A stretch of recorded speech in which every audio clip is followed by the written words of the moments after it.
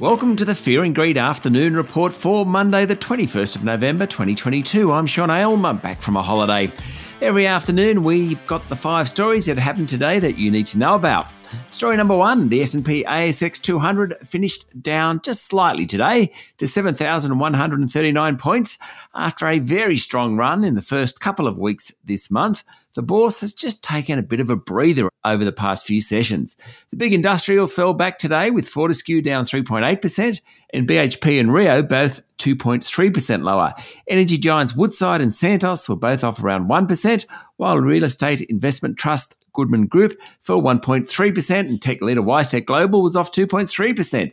The banks had a good day, led by Westpac, which rose 1.5%, and ANZ, which was up 1%.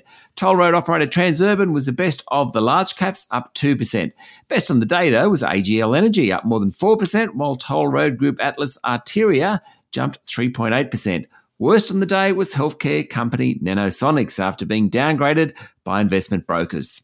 Story number 2, the chairman of the Foreign Investment Review Board says the thawing of relations between Australia and China could mean more merger and acquisition interest from Chinese companies. Now, Bruce Miller was making his first public speech as FIRB chairman today.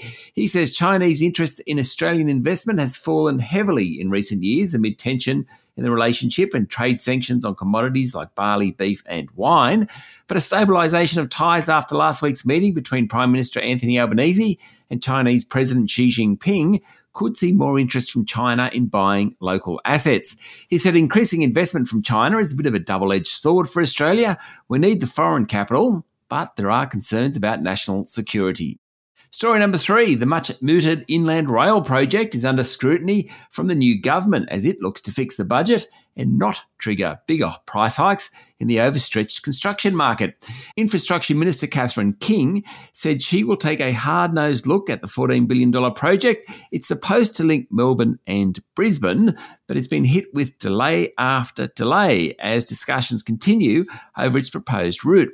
Now, some construction has begun, but recent flooding has delayed much of that. Ms. King said a rush of big-ticket items could put further pressure on the construction market, particularly labour and material costs. The government is expected to report on its review into Infrastructure Australia before the end of this year. That review will help streamline the 800 projects currently in the government's national infrastructure pipeline.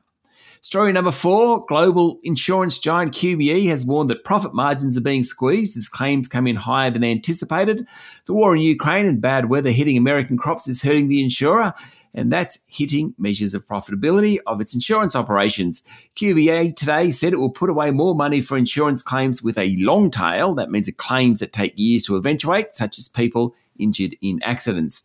The bad news will be somewhat offset, though, by the expected release of reserves after legal wins in Australia against business customers making COVID-19 claims. QBE's share price today fell 0.5%.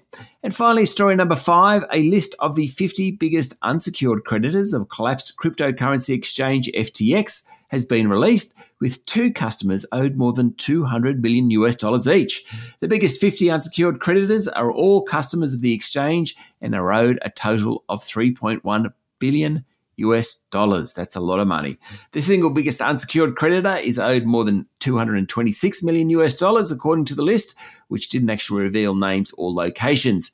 Each of the people on the top 50 list are owed more than $21 million. FTX says it has assets and liabilities of at least $10 billion each. It's estimated there are more than 1 million creditors in total. That's it for the afternoon report for Monday, the 21st of November, 2022. Michael Thompson and I will be back tomorrow morning with the Tuesday edition of Fear and Greed. I'm Sean Aylmer. Enjoy your evening.